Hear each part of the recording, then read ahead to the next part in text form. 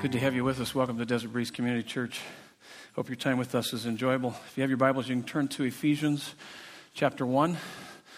Hey, last week in this service, I trash-talked the Cardinals, and they won. So I'm going to spend the first 15 minutes just trash-talking them. What do you guys think, huh? So San Francisco 49ers are going to beat them so bad. I should have started that earlier on in the season. I mean, man alive. Did they even have a chance to get into the playoffs? Okay, let's bow our heads right now and pray, okay? Yeah, it's pretty amazing season, but it's funny because I got a couple emails from folks after I trash talked them, and those people are no longer a part of our church. They should never talk to the pastor like that. Okay, oh well. No, they're still here. It was fun, but it'll be interesting. Any San Francisco 49er fans here in the house? Oh, there's a couple. I heard some boos over here. That's pretty harsh. I wasn't asking for Cardinal fans. Man. Okay, let me ask that again. Are there any 49er fans in the house? There's one or two. Get out of here right now. Okay, no, you can hang out with us. Oh, look at this guy with the shirt on back here. Where's the ushers? Throw him out now. Okay, hey, we got more important stuff to deal with here, don't we? We're going to study God's Word, and I'm excited that you're here. Rekindle has been our teaching series. We're wrapping it up this morning. We talked about rekindle love, joy, peace. Now we're going to talk about hope. Very appropriate for the brand new year as we head into 2014. Can you believe it? 2014. In the movie, It's a Wonderful Life, there's a great scene that comes right near the beginning. How many traditionally and annually watch that movie just because it's a great movie? Right at the front end of the movie, there's really a great scene where Clarence, the angel second class, is about to get this assignment to go out and help this guy who's in trouble. And the superior says, you've got to go help this guy, George Bailey. And Clarence says, what is it? Is he sick? And I love the response that he gets. No, it's worse than that. He's discouraged. I love that line because discouragement, the lack of hope, can be worse than physical illness. In fact, you can live 40 days without food, just a few days without water, 4 to 6 minutes without oxygen, but you can't live a single second without hope. Human beings are unavoidably hope-based creatures. How you live in the present, how you live today is inevitably shaped by what you believe about tomorrow, about your future. You can't avoid it. And I love the word hope in the Bible because it's not like how we use it. We use the word hope, and it's, I hope so, kind of, maybe this might happen, maybe it might not happen. Oh, I hope it happens. That's not the hope in the Bible. The word in the Bible for hope is not I hope so, but I know so. It is joyful, confident expectation. It's like this is going to happen. You can bank on it. And that's what I love about that. God gives us a hope that you can take to the bank. This whole series is really based on the coming of Jesus, celebration of the birth of Jesus, why he came to this world. Matthew 12:21, quoting the prophet Isaiah, says, in his, Jesus' name, in his name, character, people will put their hope. I like what Tim Keller says. He says, the world is a dark place, and yet the coming of Jesus Christ shows us no one and nothing is hopeless. I'm going to share with you a little bit of an ironic metaphor. It really helps me in understanding this idea of hope. And the metaphor is this. Let me give you the metaphor, and I'll tell you why it's ironic for me. The metaphor goes like this. When you have a winning hand, and I think this defines hope for us. When you have a winning hand, you're not uptight or nervous. You just enjoy the game. That's an ironic metaphor for me because I was raised in the church, and it seemed, and maybe I just didn't get it, but it seemed in a lot of ways we were known for more of what we were against than what we were for, or what we didn't do rather than what we did do. And later on, we came up with kind of a little slogan. It was kind of a silly slogan, but we would say that we don't drink or smoke or chew or go with girls that do.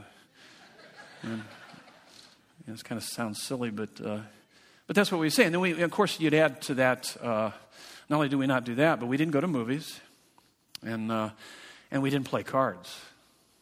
I mean, we would not play cards. How many grew up playing cards or enjoy playing cards? Show of hands. Show of hands. Okay, you're all going to hell. Yeah. So let me pray for you right now. You need to quit that right now. No, it was kind of interesting, but that was kind of one of the things, and so that's why I call this kind of an ironic metaphor, because I didn't start playing cards until later on. And maybe for a lot of different reasons why we didn't play cards, because of gambling and all that. And my grandfather, who owned a pool hall there right off of Whiskey Row, you guys know where Whiskey Row is? Yeah, it's right there in Prescott, and it was Cortez, kind of the Cortez Street there, and he had backroom gambling. Maybe that was partly why we didn't play cards. My mom wouldn't let us touch cards or whatever. But there's, it was certainly kind of a bad thing. And later on, when we started playing cards, when I played cards, I was not very good at playing cards. I didn't have a poker face. In fact, when I had a good hand, it was like, ooh, you guys are in big trouble. It was kind of like, okay, yeah, we've seen this before. So forget the poker face. I didn't know how to do that. I noticed that a lot of these professional dudes wear sunglasses and they maintain the poker face. But I couldn't do that. And this metaphor helps me to understand hope. This is hope for you and I as believers in Jesus Christ. When you have a winning hand, you're not uptight or nervous. You just enjoy the game. If you have a winning hand, in fact, let me just say this. You and I have the winning hand. We have the winning hand through Jesus Christ. That is amazing. I mean, if you read this and understand what Jesus Christ came to do, oh my goodness. We have the winning hand. And if you indeed have the winning hand in life, you won't have a poker face. You won't have a poker face. You will show it. You will show it in your life. There will be a confidence. There will be a hope that permeates every aspect of your life. And so I'm convinced Christians should be the most hope-filled people on the planet. That's where we're headed with our study this morning. Would you bow your heads with me? Let's pray, and then we'll dive into our text. Glorious Father, in heaven, we love you. You are amazing in so many different ways. According to Jeremiah 29:11, a verse that many of us have memorized and we've meditated on, we know the plans you have for us, plans to prosper us, not to harm us, plans to give us a hope and a future. So we pray that as we study your word, give us a spirit of wisdom and revelation so that we might know you better. We want to know you better, God. Open the eyes of our hearts that we may know the hope to which you have called us. As we head into a brand new year, 2014, we pray these things in Jesus' name. And everyone said, amen. Let's take a look at Ephesians chapter 1, verses 11 through 14. This is kind of our primary text we're drawing from. And then there's a number of other verses we're going to be working through. And I'll have you read with me. So what is our winning hand, confident, joyful expectation? Let me read the text. In him, speaking of Jesus, Paul uses that phrase a lot. In him, we have obtained an inheritance. The word inheritance means most treasured possession. If you understand what you have in Jesus, it is a most treasured possession. It is beyond your wildest dreams. Words cannot even describe what he has for us and in store for us and knowing him and experiencing him. And he says, having been predestined according to the purpose of him who works all things according to the counsel of his will. Take a look at that word predestined. There it is. You didn't believe in predestination? It's right there in the Bible. Sorry. Just got to deal with it, don't you? And that's the doctrine of predestination. We see it. It's scriptural. And it's all part of God's plan. He's sovereign. So having been predestined according to the purpose of him who works all things according to the counsel of his will, so that we who were the first to, there's the word, hope, joyful, confident expectation, hope in Christ, might be to the praise of his glory, that I would live my life in such a way that people would give praise to the glory. The word glory means weight, significance, importance, that people would go, wow, I want to know the God you know. I see it in your life. I see the hope in your life. And so he says, so that we who were the first to hope in Christ might be to the praise of his glory. And then there it is again. In him, you also, when you heard the word of truth, the gospel of your salvation, and believed in him. Stop there just for a minute. He's really giving us the pathway into salvation. He's saying, first of all, we need to hear the truth about the beauty and the glory of Jesus Christ, who he is and what he's done for us. And then when we hear that truth, what do? We believe in him, and then immediately we are sealed with the promised Holy Spirit. The Holy Spirit comes to live within us. We're sealed with the Holy Spirit, who is a guarantee or a down payment of our inheritance. There's the word again, inheritance, most treasured possession, until we acquire possession of it to the praise of his glory. This is the word of the Lord to us this morning. So powerful words, 4 big ideas that are really part of our inheritance. I mean, there's many more that you could add to this, but I think this will get us started for the new year. What is our winning hand? What is the confident, joyful expectation? Let me give you a little bit of an understanding of the impact of our expectation. This is how expectation works, is that if I were to take you into a room, and before I brought you into this room, I said, hey, this room is a very plush honeymoon suite. And then you walked into the room and you go, I asked you, well, what do you think? And you go, I'm not too impressed. But if I took you into that very same room, and before I took you into that room and said, hey, this is a jail cell, and you walked into the room, you might say, not so bad. It's a matter of expectation, isn't it? Expectation. See, this is what we struggle with, is that when our expectations, in fact, we have a lot of unrealistic expectations in America today, and we have a lot of unrealistic expectations as it relates to God and God's Word. It's important that we align our expectations with God's Word. But when you have expectations up here really high, and then life's experiences come in here somewhere below that, what is this gap called? It's called discouragement. It's called hopelessness. It's called despair. So it's important that we align our expectations with God's Word. Otherwise, we're going to be dealing with a lot of disillusionment in life. Most of your disillusionment is probably due to some illusions that you have about God and about life, and maybe it's obviously not consistent with what the Bible teaches. And you're not living according to what God's Word is. And that's one of the reasons why when we take couples through marriage counseling, this is always fun, because they come in with an idealistic distortion. You guys know what I'm saying when I say idealistic distortion? They got these unrealistic expectations. I mean, they can't even hear us oftentimes when we're talking to them. When I'm sitting down and trying to talk to a couple, that they're just starry-eyed and thinking, ooh, they're just floating around and we're in love. And it's like, hey, guess what? It won't last, okay? Believe me, dude and gal, it's going to be hard. In fact, you're going to wonder, there's going to be a time in this marriage relationship, you're going to go, what in the heck did I do? This is crazy. But what we try to do is try to bring the expectations down a little bit and say, hey, wait a minute, this is what the Bible says, this is what you should be expecting, and this is what the Bible actually says about marriage relationship. And we go into with all kinds of weird ideas, and not just marriage, but parenting. I mean, remember when you had that first one, you thought, oh, we just want to have a little born baby in our home. And then after about the 20th night of no sleep, sleep deprivation, you're going, I'm about ready to kill somebody. How are you doing with that new little baby? So it's the same thing. I mean, whether it's be parenting or how the kids turn out or a new job or any number of things, it's important to align our lives with the expectation of what the Bible says. Now listen to me. You got to understand this. There is no way in this book, nowhere in this book that God promises us a painless or problem-free life. In fact, it promises us that it's going to get hard and it's going to be difficult. And you're going to wonder sometimes, where are you, God?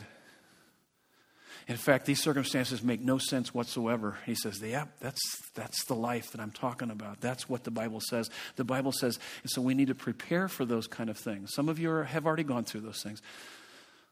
Some of you will go through those difficult times. And the Bible never promises a painless or problem-free life, but it does promise us what we're going to talk about here: His presence, His power, His purpose, and a place waiting for us. There's a verse, Proverbs 13:12, it says, hope deferred makes the heart sick, but a desire fulfilled is a tree of life. It's interesting that he says it's a tree of life. Tree of life is what was in the garden. The tree of life is what we'll find in Revelation 21, the new heavens and the new earth. We'll be able to eat from the tree of life. That's pretty amazing. So he's actually saying that we get a taste of heaven on earth when we live in the reality of a little bit of what we're going to talk about here. Here's your first fill in the blank. So what is our winning hand? Confident, joyful expectation. His presence is walking with me. His presence is walking with me. That's what you can take to the bank if you've put your faith in the Lord Jesus Christ. That's what he says. He says, in him, you also, when you heard the word of truth, the gospel of your salvation, believed in him, you were sealed with the promised Holy Spirit. That's his presence. That's the presence of God. Presence of God walking with me. Now, once you fill in the blank, look up here. This is so cool. This is absolutely, don't forget this. This is absolutely the best part of the Christian life. His presence walking with us. Oh my goodness sakes alive. You have the very presence of God. And once you've experienced his presence, his absence is unbearable. And it's not like he goes anywhere, because we're going to read a text here that says he never leaves us or forsakes us. But I think that we lose the sense of his presence. We lose the reality of his presence due to a lot of things going on in our life. That's why we're going to do this crazy busy series that kicks off next week. I think we have so much hurry and worry and running here and there that we lose a sense of the presence of God in our lives. And that's the best thing about the Christian life. We need to slow the pace down. We need to ruthlessly eliminate hurry. We need to go from burnout to balance in our life. And I believe that if we do that, and we learn that, we're going to spend about 8 weeks just talking about that. But we're going to learn how can I hear God's voice? How can I practice his presence more? How can I be more aware of what he's wanting to do in my life? Hebrews 13, 5-6 are some great verses. Let's read these together and aloud. It should be up on the screen. You also got them in front of you on your notes. You guys ready? This is a great promise from God talking about his presence in our lives. Here we go, nice and loud. 1, 2, 3. Keep your life free from the love of money and be content with what you have. For he has said, I will never leave you nor forsake you. So we can confidently say, the Lord is my helper.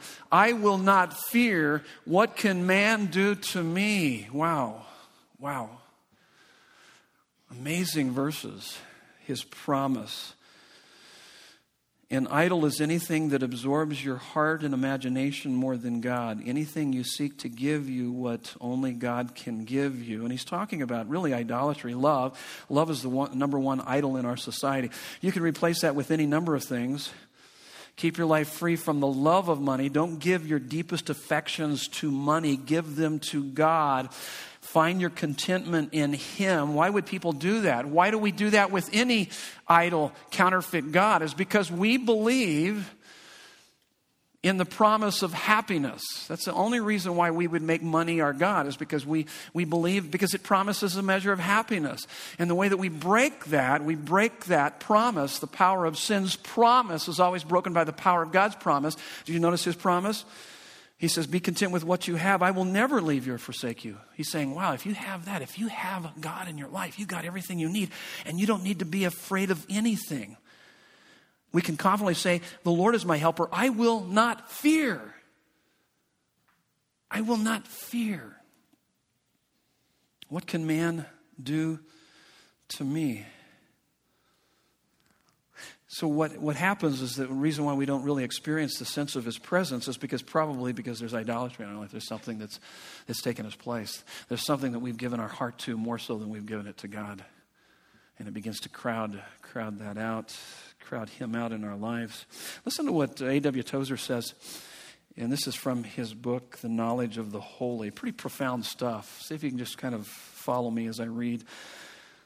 The world is perishing for lack of the knowledge of God, and the church is famishing for want of his presence.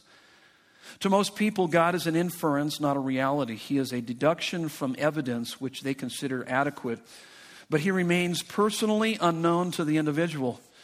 For millions of Christians, God is no more real than he is to the non-Christian.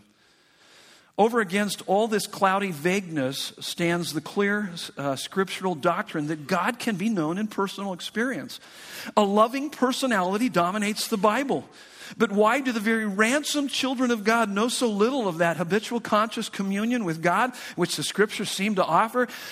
The answer is our chronic unbelief. God and the spiritual world are real. But sin has so clouded the lenses of our hearts that we cannot see. The great unseen reality is God. And as we begin to focus upon God, the things of the Spirit will take shape before our inner eyes. Obedience to the Word of Christ will bring an inward revelation of the Godhead. John 14:21-23 is what he has here. A new God consciousness will seize upon us, and we shall begin to taste and hear and inwardly feel the God who is our life and our all. God will become to us the great all, and his presence, the glory and wonder of our lives. Pretty profound. Good stuff.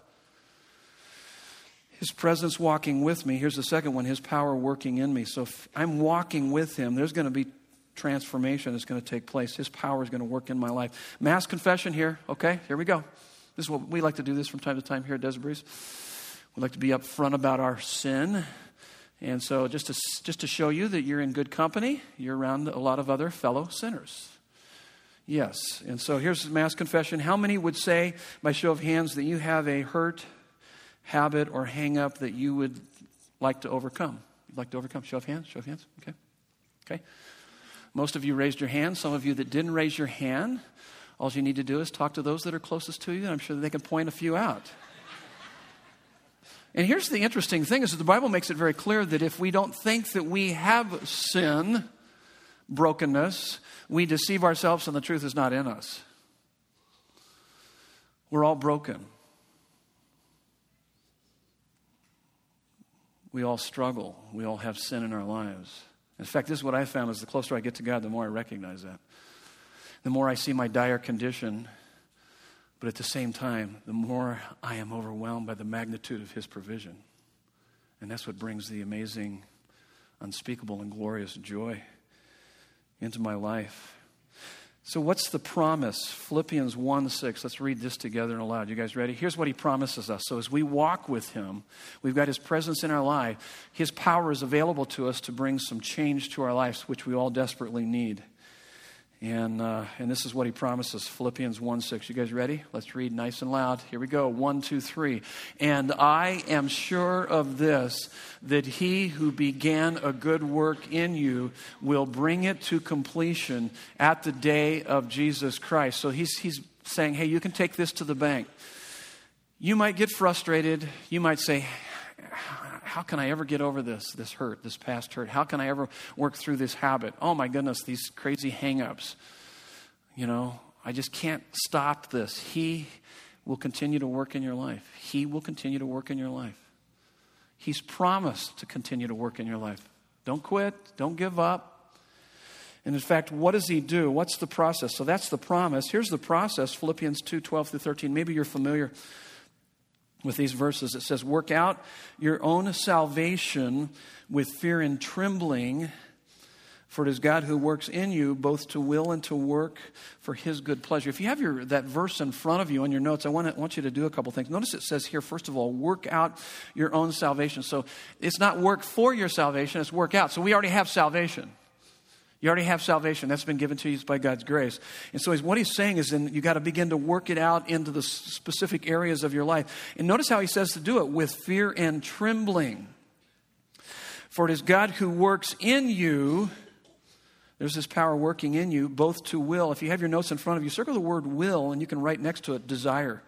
So not only does he give us the desire to want to know him, he stirs that up within us, but he also, and to work, circle the word work and put ability. So he gives us the desire and the ability for his good pleasure. Now, I've been talking about this over the last month or so, but let me remind you of this. The essence of the Christian message isn't behave. That's not the essence of the Christian message. Come on, get your act together, behave. What's wrong with you? No, the essence of the Christian message is behold. It's behold, because as you learn to behold the beauty and the glory of Jesus, that's what ultimately transforms your life. Did you notice what he said here? He says, work out your salvation. You got salvation. You got all that you need in Jesus Christ, but do it with fear and trembling. Fear and trembling, behold. Wow. Unbelievable. Jesus' sacrificial love for me. Oh my goodness. That's overwhelming. See, and that's what begins to transform your heart. That begins to transform you. That changes you. That will begin to change your behavior. The belief that I must clean up to merit God's presence isn't Christianity. It's his presence by grace through faith in Christ that does the cleaning up. So here's probably one of the most important things I could tell you as we head into 2014, a brand new year. Here's what you need to do. I already established the fact that if you put your faith in Jesus Christ, the best thing about the Christian life is the presence of God walking with me. But here's the next important thing is his power working in you. And so this is what I would encourage you to do. More than anything, more than, losing weight, getting better, more exercise, anything else, I know all those are good. But you'll gain the weight back anyway. And that gym membership after a couple months, guess what? You'll be canceling it. Maybe you won't. Maybe you'll stick with it. But I'll tell you what, that change in taking better care of yourself will come as a result of the transformed heart, beholding. It's not an outside in, but it's an inside out kind of transformation. Not a morally restrained will, but a supernaturally transformed heart. And so here's the best thing that you could do in 2014. Here's the best thing that you could do. Make your home in Christ. Make your home in his love and truth, reflecting on it, saturated with it, experiencing it, standing in awe of it, and your life will naturally be more fruitful and amazingly fulfilling. Walk with him, live for him, experience him, know him.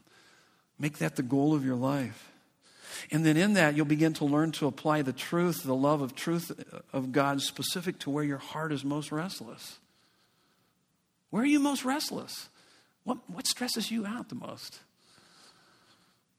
I'll tell you what, man, if it hadn't have been for really learning how to behold him, I've made such great progress through the years. I mean, it's taken me a while. It's taken me a couple decades, really, in some areas of my life. For instance, Nancy and I in our marriage. I mean, I would love to be able to say after the first couple of years, we had it down. Yes. No. Are you kidding? It took us a couple decades to figure this thing out. And we still struggle. And if she'd just get her act together, we wouldn't struggle anymore. I hope she heard that. She's in the coffee bar right now, and that's a good place for her to be. I'm kidding. Oh, that's bad, huh? She's going to be coming in here and knocking me upside the head is what she's going to do. But you know what? We both struggled in so many different ways. I was probably the biggest culprit in our relationship, to be quite honest with you. I really struggled in a lot of different ways. And I had my own personal issues that I've continued to work through. And I'm telling you what, by God's grace, as I have begun to behold him more and more, he has ravished my heart and has begun to transform my life. And quite frankly, I don't get as stressed out as I used to. There's just a lot of things that just don't stress me out anymore. And what I found out is that it's through, and this is how I identify if I've really kind of misplaced my identity, is through the excessive or inordinate anxiety. Anxiety is a part of our emotional makeup. Anger is part of our emotional makeup, even sadness, depression. But when it becomes excessive, what it is telling me is that I have a counterfeit God that is collapsing. There's something that I've given my heart to that is falling apart before my very eyes. Does that make sense? You guys tracking with me? So this is that's why he says, keep your life free from the love of money. Keep your life free from the love of anything. Because when you overly attach your heart to anything, and that anything is being threatened, blocked, or lost, then there goes your emotional well-being. But man, when you give your heart not to something that's temporal, but that which is eternal, God, man, I'll tell you what, it makes a difference in how you respond to all the temporal stuff. It makes all the difference in the world in how you respond to that, because you have more of that eternal perspective. There is no sin, there is no hurt, habit, or hang-up that is a match for God's redeeming, restoring grace, no matter what you've struggled with, no matter what you've struggled with. There is no sin that you have committed or sin that has been committed against you that is a match for God's redeeming, restoring grace. Galatians 6:9, it says, do not grow weary in well-doing, because in due season you will reap a harvest if you do not give up. So hang in there. His power is working in you, but it's in the beholding. It's in the learning to walk with him. That's what ultimately transforms your life. And that's that. Let's move to the next one. His purpose is working for me.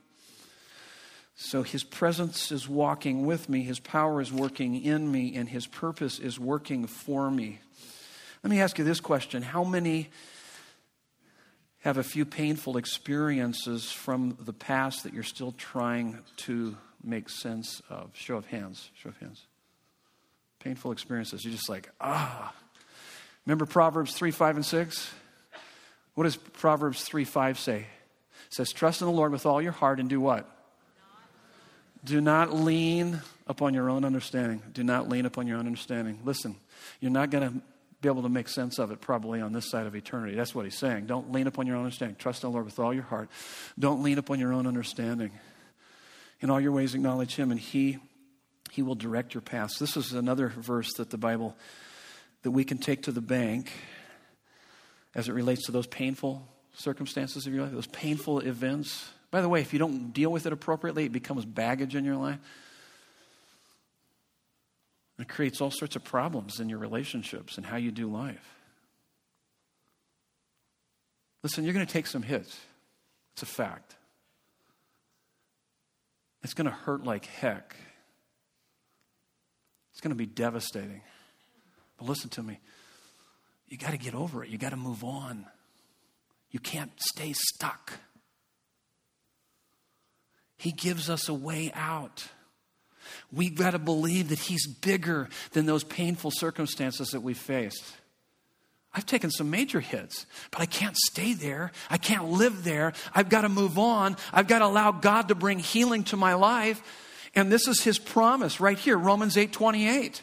Let's read it together aloud. You guys ready? Here it is. This is a different translation, ESV. I memorized it in the NIV, so it's a little awkward as I read through it. So if I mess it up for you, forgive me. So let's see if we can do it here. 1, 2, 3. And we know that for those who love God, all things work together for good, for those who are called according to his purpose. Did you notice that? For we know. You need to know this. The word know there is not just it's intellectually coherent. It's existentially compelling. It's moving. It's stirring. You believe it. You believe it as it relates to the painful events in your life in the past. But notice he goes on, for those who love God, all things. Does that include the good things in my life? Yeah, absolutely. How about the bad things? Yeah, that fits into the category of all things. How about the ugly things and the painful things? Yeah, that's the all things. All things work together. Individually, some events in life are, wow, they're wonderful. Other events, they're painful. You wonder if you can even get through it. But he's saying they work together. Kind of like the ingredients of chocolate chip cookies. Yum, yum. I mean, if you were to take some of those individual ingredients, like maybe the sugar, that's not so bad. You can't eat too much of that. But then the powder and whatever else goes into cookies. I don't know what goes in there. But there's a whole lot of different ingredients. All I know is I eat them and I like them. okay? And they're really yummy. But a number of years ago when our kids were all at home, one of my sons did the recipe, and the cookies turned out really, really bad. And we didn't force ourselves to eat them and give him a trophy anyway and say, hey, everything's wonderful and those are great cookies, hang in there. No, he said, those cookies are pathetic, dude. They suck. And so let's go back to the recipe and figure out what went down, okay? And so, we weren't too concerned about his self-esteem. It wasn't based on his performance. We were hoping that it would be more based on Christ and who he is in Christ. And so he, so we helped him kind of work through the recipe. But let me tell you something about the recipe that God's working for your life. He knows it to a T. He knows exactly what you need. He knows everything about you, and he loves you immeasurably, unbelievably. And he's working the recipe, and we'll throw it in the oven. And when it comes out, I'm telling you what, you talk about being a person of wisdom and insight and love and unbelievable. All things work together for good for those who are called according to his purpose. What's his purpose? His purpose is that we would be seasoned people who are madly in love with him, that regardless of what goes down in our lives do what? As it said in our text, to the praise of his glory. People would say, wow, how in the world did they ever get through that? Oh my goodness, you are a seasoned person. I want to hang out with you and learn a little bit of your wisdom. How did you get through that? What's going on? Where... how can I get through the issues that I'm dealing with to the praise of his glory? You didn't live a charmed life. People who live a charmed life, you don't want to hang out with them, really. They're a pain in the neck. They're spoiled. Aren't they? People that are spoiled, but man, when you've gone through the ringer, you've gone through difficulties, and God has used that and mixed that in such a way that you have such a seasoning and a flavor, and people hang with you, and they go, oh my goodness, I want to know the God that you know. That's the idea there. In verse 29, he says to be conformed in the image of Christ. He wants us to be conformed more like Jesus. Let me ask you this. How does God increase our capacity to experience his presence? How does he narrow the gap in our life? Because we all have this gap between what we believe and how we behave. Because quite frankly, I can say that I live for Jesus, I love Jesus until bad things happen in my life. And then how does my reaction to the bad things actually show that I believe that God is in control? So how does he narrow the gap? How does he narrow the gap? How does he increase our capacity to experience more of his presence? How does God do that? This is how he does it. You're not going to like this. Suffering. Difficulties. Pain.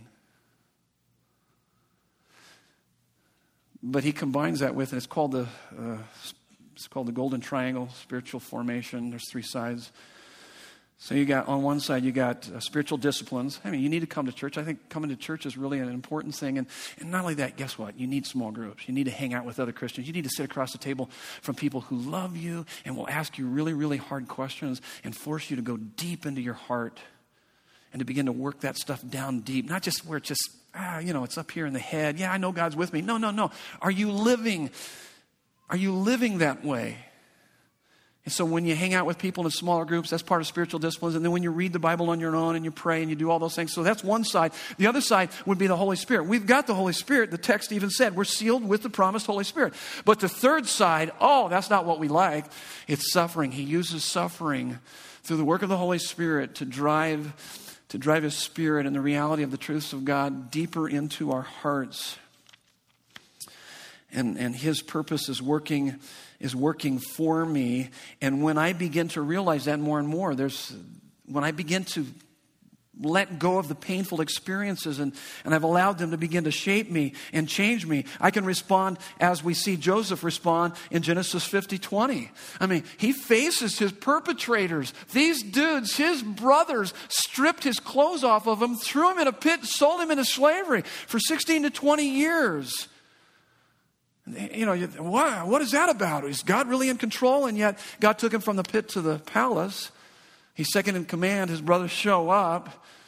And the brothers think, oh my goodness, we're in big trouble. This guy's going to nail us, and this is what he says. He says in Genesis 50:20, as for you, you meant evil against me. So he's in touch with reality. You guys really intended to hurt me. But God intended it for good for what is now being done, the saving of many lives. God is using all the pain in my life now to save many other people's lives. Because it's not about me. It's about his glory. It's about the glory of God. And I believe that in Joseph, when you look at his life, and I think you talk to anybody in this, is that there is no painful event, there's no suffering that would be too much to endure if it indeed brought you a greater experience of his beauty and his glory. I'm convinced of that. That's what he's up to. So that's his purpose. His purpose working in our lives. God is at work purposefully, skillfully, lovingly, in the worst of times, doing 1,000 things that we can't see with our finite minds for our good and his glory. Let me just read a quick quote here from you. John Newton, slave trader, Amazing Grace. He says, if all things are in his hand, if the very hairs of our head are numbered, if every event, great and small, is under the direction of his providence and purpose, and if he has a wise, holy, and gracious end in view to which everything that happens is subordinate and subservient, then we have nothing to do but with patience and humility to follow as he leads and cheerfully to expect a happy issue. How happy are they who can resign all to him, see his hand in every dispensation, and believe that he chooses better for them than they possibly could for themselves. And so therefore, it leads us to the last point here. I believe that the first words uttered from our mouths when we come face to face with our Savior tells us in 1 Corinthians 13:12 that we will come face to face with him. And we will know as we are fully known. And I believe the first words that will be uttered from our mouths is this: oh, now I see. Oh my goodness, I had no idea. Now I see. That makes perfect sense. How could I have been so foolish not to trust and love you more? His place is waiting for me. His place is waiting for me. John 14:1-3. The disciples, their world is about to come unglued. And listen to the tender words of our Savior to them and to us. He says, let not your hearts be troubled. Believe in God. Believe also in me. In my Father's house are many rooms. If it were not so, would I have told you that I go to prepare a place for you? And if I go and prepare a place for you, I will come again and will take you to myself, that where I am, you may be also. Let me ask you this. What's the worst thing that could happen to you? What's the absolutely worst thing that could happen to you in this life? You could die? No, that's not the worst thing. Here's the worst thing. The worst thing, that you would die without Christ. That's the worst thing. Because as a believer in Jesus Christ, the Bible says it's gain. Philippians chapter 1, verses 21-23, it says gain. Better by far. Better by far. In fact, 2 Corinthians 4:17, it says this. I mean, imagine you've just gone through the most painful thing you've ever experienced in your life, and I come up to you and said, I wouldn't say this to you. It would be very unkind, but I said, that's light and momentary. No big deal. But yet, that's what Paul is saying. He's not saying to use that on each other as we're going through painful times. We still have to grieve those things and grieve with those that grieve. And so we need to work through that. But this is what he's saying. In light of the glory that awaits us. In light of the glory that awaits us. That's light and momentary. Even if you spend 80, 90 years in torment on this planet Earth, he says, that's light and momentary compared to what I have in store for you. I have a place waiting for you. In the couple quotes, when we finished, J.R. Tolkien, Lord of the Rings. When Samwise Gamgee wakes up, having been rescued from the fires of Mount Doom, and he sees Gandalf still alive, he realizes what has happened. He says, Gandalf, I thought you were dead, but then I thought I was dead. Is everything sad going to come untrue? I love that statement. Is everything sad going to come untrue? The whole Bible says that's essentially what Jesus is going to do in the end. We're not going to be taken out of this world into heaven, but heaven is going to come down at the end of time to renew this world. Revelation 21 makes that clear. Every tear will be wiped away. In essence, everything sad is going to come untrue. That's what he came to do. Two more quotes. Heaven, Randy Alcorn. Great book. Listen to this. Listen to what he says. Just kind of take a moment and savor these words. We may imagine we want 1,000 different things, but God is the one we really long for. His presence brings satisfaction. His absence brings thirst and longing. Our longing for heaven is a longing for God, a longing that involves not only our inner beings, but our bodies as well. Being with God is the heart and soul of heaven. Every other heavenly pleasure will derive from and be secondary to his presence. God's greatest gift to us is and always will be himself. In heaven, the barriers between redeemed and human beings and God will forever be gone. To look into God's eyes will be to see what we've always longed to see, the person who made us for his own good pleasure. Seeing God will be like seeing everything else for the first time. Why? Because not only will we see God, he will be the lens through which we will see everything else. People, ourselves, and the events of this world. Everything sad will come untrue. Would you bow your heads with me? Let's pray. Our Father, once again, you have never promised us a painless or problem-free life, but you did promise us your presence to walk with us so that we could face anything. And you did promise us your power working in us, bringing wholeness even in a broken world.